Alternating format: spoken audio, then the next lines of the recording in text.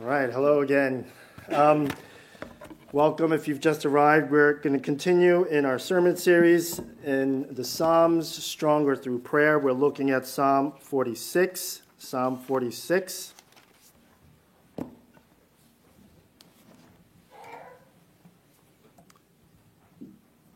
If you're following along in the Church Bible, it's page 471. To the choir master of the sons of Korah, according to Alamoth, a song. God is our refuge and strength, a very present help in trouble. Therefore we will not fear, though the earth gives way, though the mountains be moved into the heart of the sea, though its waters roar and foam, though the mountains tremble at its swelling. Selah. There is a river whose streams make glad the city of God, the holy habitation of the Most High. God is in the midst of her. She shall not be moved. God will help her when morning dawns. The nations rage, the kingdoms totter. He utters his voice, the earth melts. The Lord of hosts is with us. The God of Jacob is our fortress, Selah. Come, behold the works of the Lord, how he has brought desolations on the earth. He makes wars cease to the ends of the earth. He breaks the bow and shatters the spear. He burns the chariots with fire. Be still and know that I am God. I will be exalted among the nations. I will be exalted in the earth. The Lord of hosts is with us. The God of Jacob is our fortress, Selah. This is the word of the Lord. Join me in prayer. Heavenly Father, thank you for this word to us, and we do pray that as you have worked in the world through your word and spirit, so now may the word and spirit work in us. We pray that the power of the Holy Spirit would make this word come alive to us so that we would be hearing from you. We would be consecrated for you, strengthened to live for you. In Jesus' name we pray. Amen. Well, we've been going through this series on prayer, and hopefully, you've been given a shot in the arm in terms of praying in the new year. Hopefully it's helping you learn how to pray. That's what we first covered in Psalm 40 a couple of weeks ago. We were taught how to pray. We want to pray that we would grow, and we need to grow to pray. And that's making those wow kind of prayers where we praise God into our lives, right? Last week we looked at Psalm 44. We learned to pray effective prayers. How do we make effective prayers that God answers? We make them God-centered prayers to the point where we could even say, for your sake. And this week, we're going to come to a familiar psalm, Psalm 46. And this psalm is going to teach us how to pray with confidence because it reminds us that we're in God's presence. When we're praying, we're talking to God. We're in his presence. And that's how we grow to recognize God more consciously. We need to know that we're not speaking to a wall where our words just bounce off, right? Or we're speaking into the air where our words go off into nothingness. In our prayers, we are talking to the living God.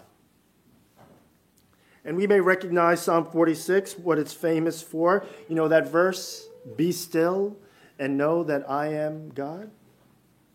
Maybe it's helped you in a moment of panic or when you were stressed or afraid, or restless. It helped me. It helped me this morning, in fact. I woke up. I went to bed at 1. I got up at 5:30 because, we got a lot going on today. Don't feel bad for me. I was, in and out watching the game as well. So, that kind of pushed things back. But, I was tired, waking up, and I started to feel a little nervous with everything that we have going on. I don't know if it was the pressure or if it was the wings that I had last night. I don't know what it was. But I needed to say, be still and know that I am God. Maybe you've had to say that for yourself and it's helped you. We need God to tell us to calm down. If anyone else tells us to calm down, we don't calm down. But if God tells us, okay, maybe we will. Sometimes. How can this psalm help us and help us more than just sometimes? Well, what if God is not saying to us, be still? Then who? We might be in for a surprise, okay? And that might be the key to this psalm, answering that question, who God is speaking to when he says, be still. That's going to help us understand the psalm and also help us to pray. So we have 3 points. First point is we have real help. That's what the psalmist begins with. Psalm 46, verse 1, to the choir master of the sons of Korah, according to Alamoth, a song. God is our refuge and strength, a very present help in trouble. Now, this psalm is pretty popular because of that other verse, be still, but maybe also because of this verse. This is another well-known verse. Probably the second of the most famous verses here in this psalm, worthy of wall art. Right? God is our refuge and strength, a very present help in trouble. We can turn to God for help anytime, all the time. Turn to God and turn to him first. Why? Well, because as one commentator put it, God is a refuge where he shields us from danger. And he is our strength, where he empowers us in weakness. Refuge and strength, protection and power. And it's because he is present. But not just present, very present. Always, anytime, present to help us. All right, good. So then, verse 2. Therefore, we will not fear, though the earth gives way, though the mountains be moved into the heart of the sea, though its waters roar and foam, though the mountains tremble at its swelling, Selah. As a result of God's ever-present help, we get another inspiring line here, right? We will not fear, no matter what happens. And the psalmist paints for us a very overwhelming picture. It's a picture of the devastating forces of creation and how it can affect life. What we see is an earthquake-like event. And what caused it, though? The mountains be moved into the heart of the sea. See, it's the seas that eat up, swallow up the mountains. The waters are roaring and foaming, and it's not just waters that flood the earth. No, it's swallowing the mountains. And so it's to the point that the mountains tremble at its swelling, the billows. It's like the mountain sees the waves coming and it crashes against its base, and it's scared. But then further out, it sees these huge waves, a wall of a wave coming at it, and it screams, ah! It's trembling. When you're at the beach, you watch the little kids frolic in the water, and they play that game where they run out of the water because they're trying to run faster than the waves that are coming after behind them, right? You know that game? Maybe you remember playing it yourself. And there's always that one time where a kid, he runs a little too slow. He doesn't get the timing right, or he doesn't high-step it enough, and he gets caught up and he falls, and then the waves go whoosh, crashing over him, right? And what happens? You remember what happened? Has this ever happened to you? You go tumbling, right? You don't know where up is. And then you get spit out onto the sand, nose burning, coughing up salt water. You think a kid like that's going to want to go back into the water and let that happen again? No. They're scared. Maybe they'll roll the dice and play it again, but if they know that they're going to go tumbling like that, they're not going to do it. They're trembling. The mountains tremble. It's the sea. The sea is so much more overwhelming than the mountains. And why? Because the seas represent the movement and the chaos of uncontrolled life. How do some people describe the crises that they've faced in life? A spouse dies, and a surviving one says their world has caved in. Nearly all of your retirement savings is wiped out from the market crash, and you feel like your world has collapsed. You say something at work that reflects your convictions, but you get canceled. And not just canceled, you get fired, and your world's turned upside down. How do you deal with all of these things? These are the seas of life. Uncontrollable. And we're afraid, actually, aren't we? The psalmist says, verse 2, therefore we will not fear, though the earth gives way. Now, let me say this. That is a powerful word. But if we're honest and realistic, our experience of this passage is often with mixed results. You know what I mean? Sometimes we do feel God, that he is close and present. God answers, we pull through. Some of you have gone through crazy things in life, unspeakable pain. It wasn't pretty with God for a while, but you've experienced God being your refuge and strength. You can't imagine going through life without him, right? It's unbelievable faith where you are a testimony to the truthfulness of this word. And I have to affirm that in you, and I hope you all can experience that. But other times, most times, when we're going through trouble, God feels far away. He doesn't seem like a very present help, right? We feel overwhelmed, swallowed up by circumstances.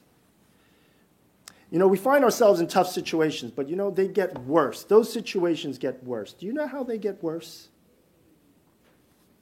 All the self-talk in your head, the self-talk. It's so easy to start thinking and raise all these unanswerable questions. That just creates uncertainty. And then you start to get stressed, and when you can't control that, you start to panic. How can this word help us? Help us more. Because, frankly, it does seem a little too rosy, doesn't it?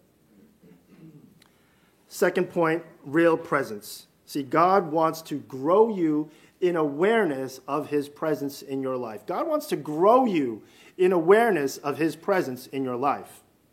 Verse 4. There is a river whose streams make glad the city of God, the holy habitation of the Most High. We're going to dwell on this one verse for a little bit because it's powerful. It's really powerful. We get some dramatic shifts in picture, a big transition, and it's supposed to lead to something, an outcome. What is it? Well, let's look at 3 stunning observations about this verse, and then it'll lead us to the outcome. We get a first shift in picture. What is that? We go from the seas that roar and foam to what? A river. Immediately, you're meant to imagine a peacefully flowing, curving river in the landscape, right?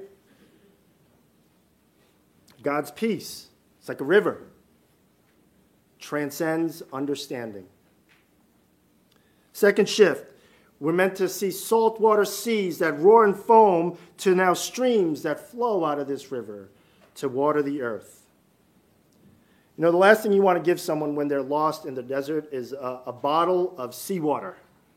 That's just going to accelerate the dehydration, suffering, and perhaps death. But what we see here are streams, fresh water streams, life-giving water. Is that what God is like? What God is like? He refreshes us. He makes us glad. He re-energizes us. And what's being referenced here probably involves the pool of Siloam. That's within the city walls of Jerusalem. You remember that account with Jesus? John chapter 5, there's a crippled man. He's so desperate. He wants to get into these stirring waters in the pool of Siloam that have some healing powers, but he's crippled and he can't get in the water.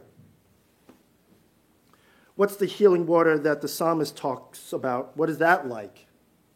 That's the third shift in the picture. We have a river, right? Which means you have a direction and a destination. And that's the outcome, the point of this transition. We're going from the awesome features of creation, mountain and seas, to the majesty of the city of God, the holy habitation of the Most High. Okay? Fearful mountain, afraid of the waters, to the glad mountain of God. And from this river, God is guiding his people to himself. Because he is in the city, and within the city, in his temple.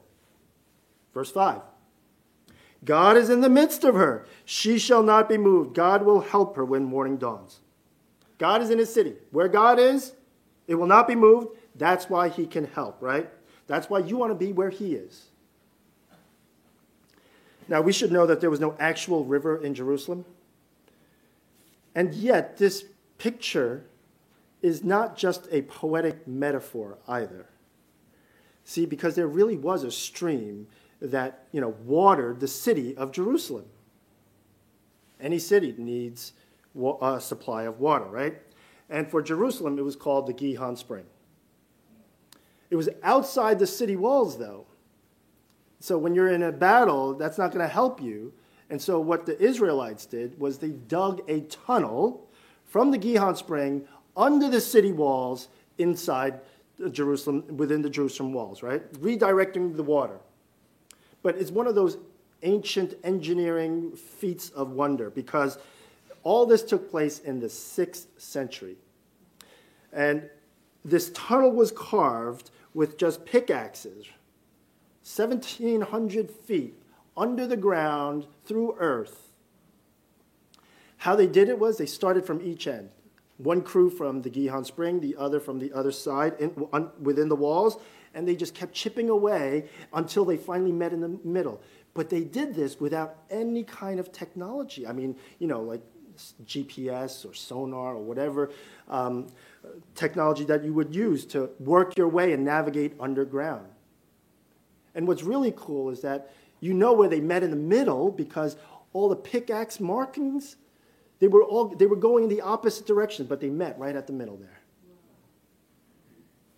Anyway, the spring water, it was diverting fresh water into the city, into the pool of Siloam. That was the lifeline for Jerusalem when it would be besieged and under attack. They still had water to survive. And that's why the psalmist likely wrote Psalm 46, verse 6. The nations rage, the kingdoms totter. He utters his voice, the earth melts. The Lord of hosts is with us. The God of Jacob is our fortress, Selah. See, Jerusalem is dealing with real, scary, life-threatening problems. And so just as real as the city was, the water was just as real, and God's help was just as real. We're not talking about a metaphor here. Okay? Now, let me say that God is real. I shouldn't have to tell us that, but, maybe we need to hear this, that God is real, but God is also a spirit. And what that means is that we can't see him, but we know he's real. He's not a metaphor. Metaphor is different than spiritual, right? Do we know what the difference is? Metaphor is a figure of speech. The spiritual, well, that's the unseen reality, which is our existence. It's real. And because it is an unseen reality, God had to teach his people how to relate to him, how to first find him. I'm going to be here in the city, in the temple, in the Holy of Holies. And there was a whole lifestyle that centered and developed around temple life so that people would know how to relate to God who they could not see. If you have kids or if you've worked with kids, they always ask such good questions, don't they? Like the question that, can you anticipate what I'm thinking of, the question that they might ask is like, how do we know God is real when you can't see him, right? That's a question that they've asked, I'm sure, many people. How would you answer that question? How do you know that God is real when I can't see him? Now, unfortunately, there's no one simple answer that I could give, but there's a lot of things that we can say, which we all as parents and teachers should be teaching our kids, training them to know how to relate to the God that they can't see. Several things that you want to be able to say. Here's the first thing. You want to say, you can see God from all the things that he's created. That's his handiwork. That's what the Bible tells us, right? It's evident in all of creation, his glory. It had to come from somewhere. Second, you want to say that God, you can see him by what is good and what is right. And that's like in your conscience. You can know what is good and right. That's why you could also know what is guilt, what makes you feel guilty and what is wrong. It's because God made us. His fingerprints are all over our lives. Third, you want to be able to say this. This is significant. You can say, we don't see God now, that's right, but we hear him. We can hear him. And we're training our kids to hone their senses to listen to God. What does verse 6 say? The nations rage, the kingdoms totter. He utters his voice, the earth melts. The Lord of hosts is with us, God of Jacob is our fortress, Selah. See, when God speaks, the earth and the enemy, they melt. That's how you know God is with us. We hear him, hear his voice. And why hearing is so significant, this is the beautiful wisdom of God. Why hearing is so significant is because even though you cannot see God clearly, like when you're going through times of darkness, you can still hear him. He can still reach you. Sight matters, but in many ways, sight is partial in this life. Okay? And then just lastly, you want to be able to tell your kids, hey, just like God is in your hearts, God is in the hearts of all of his people. And so when they gather together, that's how you know God is real. That's where God is. I hope these are the things we can be teaching our kids. Maybe we need to learn them for ourselves as well, right? God is spirit. And he gives us a picture of a beautiful river so that he would be directing his people to the city, to himself, where God is, because where he is, he's able to help you. Now, we might believe, okay, I believe in God. I believe he's present in my life. But would we know and believe how he helps us? We need to know why we need to be in God's presence for him to help us. Why his presence matters. And so that brings us to the third point, real victory. Verse 8. Come, behold the works of the Lord, how he has brought desolations on the earth. He makes wars cease to the end of the earth. He breaks the bow and shatters the spear. He burns the chariots with fire. Be still and know that I am God. I will be exalted among the nations. I will be exalted in the earth. And right there in that passage, as you're looking at it, here is the definitive word of victory. Armies, weapons, battles, death, all that would oppose God and his people, God will deal with it. His force is fiercer than his enemies. And so it's to the point that he will be exalted in the nations, exalted in all the earth. He would say that famous line, be still and know that I am God. Who does he say this line to? Did you catch that? Who's God speaking to when he said, be still and know that I am God? Because that is the key to the psalm here. Was it to you who's fearful and anxious? Us, his people? Not primarily. And if not, then who? God is speaking that word to his enemies. And we might have to be clear about this verse because maybe we've got it backwards. Meaning God's saying this famous line to his enemies, but is that us? No. We are the covenant people of God, like Jacob, the God of Jacob, who is our fortress. We're told that twice in the psalm. It's like the psalmist is trying to remind us, don't forget who you are. You're not the enemy. You're God's people. And so I am going to be helped when God goes before me and I am behind him and he faces the real enemy, which is the devil and all the spiritual forces of the devil that would work against God. When I hear God say to the spiritual forces, be still and know that I am God, that is the help. That's how God helps us. And we need to recognize who we're up against. It's not my circumstances.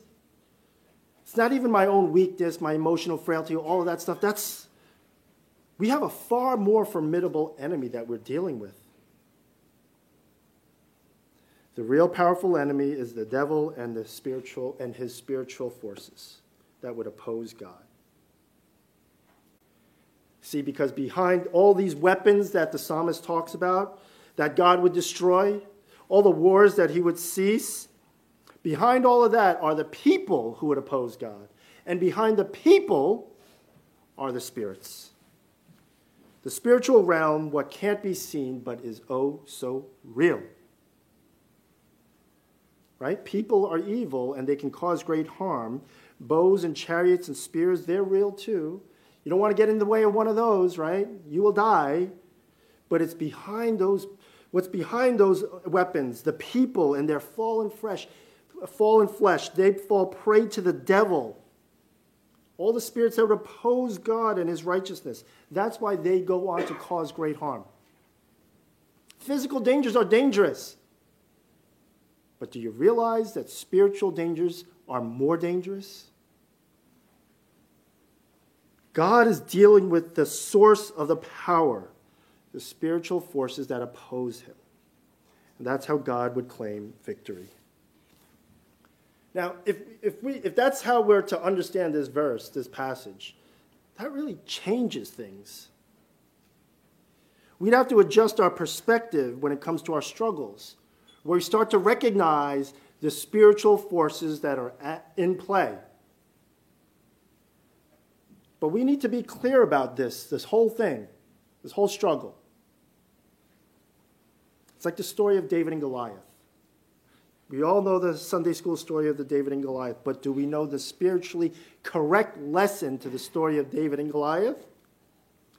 You know, we think we have to be the one who goes up against Goliath, goes up against our giants.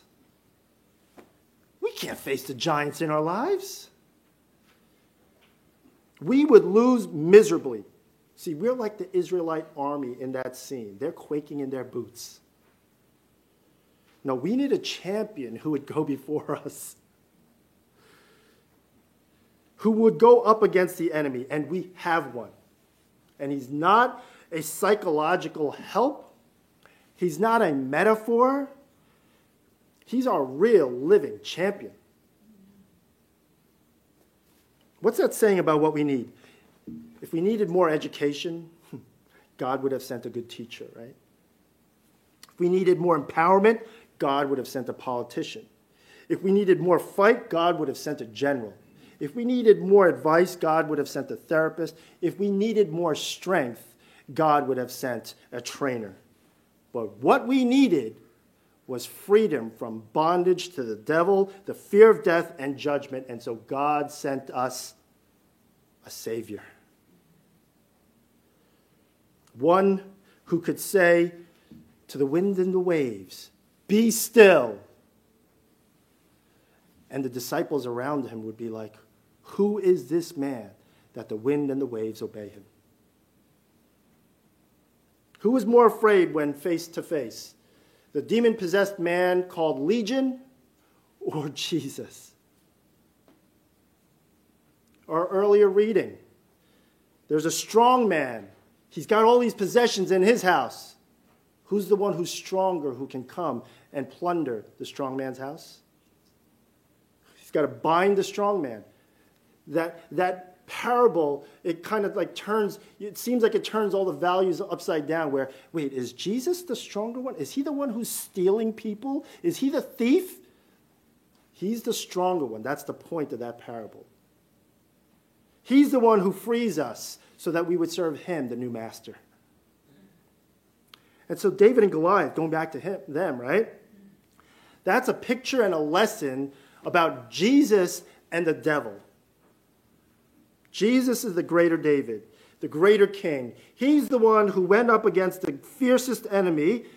It looked like he lost, but 3 days later, he was declared victorious. What does Romans 1 say? Concerning his son, who was descended from David, according to the flesh, and was declared to be the Son of God in power, according to the Spirit of holiness, by his resurrection from the dead, Jesus Christ our Lord. Do we recognize our enemy and the one who helps us against the enemy? If we do, then let's also make sure about the fight. We're struggling to believe that Jesus can help me in my struggle. It's a fight at the spiritual level. And so we need to become familiar with how the devil fights. How does he fight? Lies, doubts, accusations, confusion, suspicions, distractions, fueling all of that self-hatred head talk, the heart impulses, and the willful pride. That's how the devil works.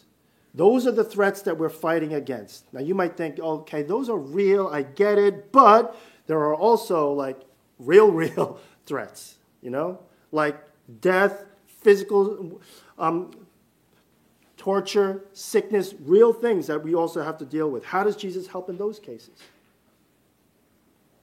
Here's a good example of one of those lies, or perhaps it's a misunderstanding that we must clarify. You need to hear this, and you need to brace yourself for this, okay? Do you know that God never promised that he would take away all your pain in this life? God never promised that he would take away all your pain in this life. That might be hard to hear for some. But you know what? Receiving that word, embracing it, that's like the step towards true freedom. What did God promise then, right? That he would be my refuge and strength, a very present in trouble. That's what God promised us. God is my refuge and strength, a very present help in trouble. And how beautiful is that word, because we don't have to go to a city or to a temple in order to find God's presence. When we are in Christ, united to him by faith, the Holy Spirit he sends to dwell within us, then we have the champion within us, Emmanuel, facing all of our enemies before us wherever we are. Enemies are always going to be tracking us. Question is, are we tracking with Jesus? That's why we pray. And why when we pray, we want to pray believing, acknowledging we are speaking to Jesus. We are in his presence. He's always present. And we're always protected. That's the victory. All right. With that then, application. What does all this look like in terms of this new perspective on this passage? What does it look like in our lives? How is Jesus my refuge and strength? Protection and power. First, how is Jesus my refuge in my struggles? We need to be able to hear Jesus rebuke all of our spiritual enemies with their weapons, the lies, the accusations, the doubts, the what-ifs. We need to hear Jesus say to all of that that's in our heads, be still and know that I am God. It's all that head talk. The debilitating thought patterns, the paralyzing questions, the self-inflicted fears, all the what-ifs. What if this happens? What if that is true? What if that doesn't happen? You know those what-ifs? Of course, we've just come out of COVID, and we were just like stuck in the what-if barrel, weren't we? What if I'm walking outside and I have my mask on and someone walks past me and they breathe and a virus particle comes out of their mask and somehow travels through the air and gets into my mask so that I get COVID and then I die? Right? All these what ifs. I'm not trying to minimize COVID. A lot of people died. And the scenario that I've just mentioned, it actually cuts both ways. You could be anti-masker, pro-masker. All of the what-ifs and the fears. It was so exhausting during COVID, right? No wonder everyone just retreated. A pack of African wild dogs, they can take down a gazelle or an ibex like 5 times its size. These dogs are really small and scrawny, but you get a pack of them, and they can take down a huge beast. Why? How? All they do is circle their prey, and they just nip at the behind. That's all they have to do. And the prey just goes in circles to the point that it gets tired, and then it just sits down, and it allows itself to get eaten alive. But then in steps the Lion of Judah, and the dogs scatter. All the lies, all the talk, all the what-ifs, the dogs. How does Jesus help when we have all these conversations so that all of it gets quieted? Well, we need to know this too. And this is like we're all growing up and dealing with mature truths here, right? We need to know this. Our fears will never go away fully. Our fears will never go away fully. Performing at the concert level, like if you're a pianist or a conductor, it's a real intense experience. The composer, Eric Whitacre, this is what he said about it. The terror of performing never goes away. Instead, you get very, very comfortable being terrified. Right? Isn't that the truth? That's reality. Fear never goes away. But by trusting in Jesus, we can hear his word spoken to the enemies, be still. He doesn't say be gone. He says be still. That's what quietens the head talk. That's when all the fears, the doubts, the what ifs that are churning in our heads get disarmed. And that's when the Spirit who dwells in us turns all of those what ifs into even ifs. Right? What if this happens? Oh no. What if that is true? Oh no. But how about this, where we can be prepared to say, even if that happens, or even if that is true, Jesus is still my refuge and strength, a very present help in trouble. That's what we're praying. In our fear, in our anxiety, in our stress, whatever we're overwhelmed by, we're praying, help me to hear you, Jesus, say to my enemies and spiritual oppressors, the peddler of lies and accusations, be still and know that I am God. That's what I prayed this morning. Kind of nervous about today, a lot going on, the pressure, feeling it, I'm tired, not feeling great. Say, be still. And I wasn't saying be still to me. I was saying be still to the enemy. Help me to claim your victory and power.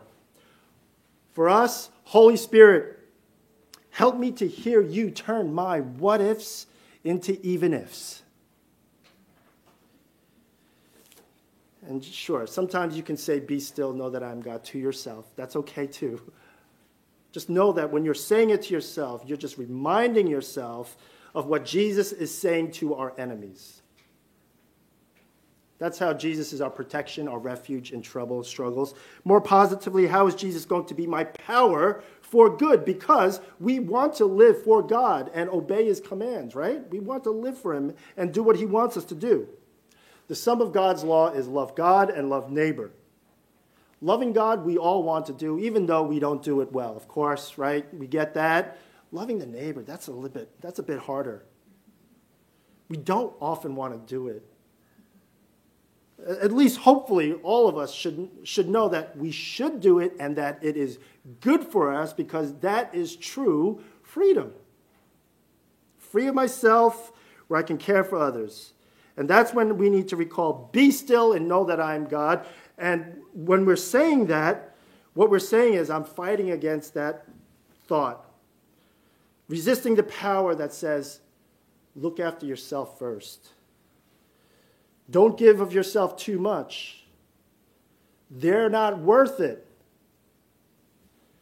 They might hurt you. You aware of all those mental negotiations we have in our heads as we're engaging people? To those powers, we need to hear these victorious words of Jesus. Be still and know that I am God. And that's when the Holy Spirit starts to work. Bear his fruit in me for you.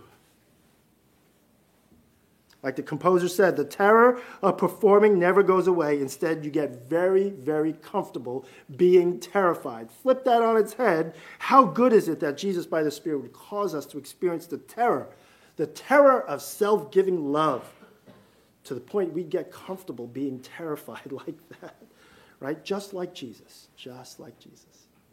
Let's pray. Let's pray that happens. Father, thank you for this word to us.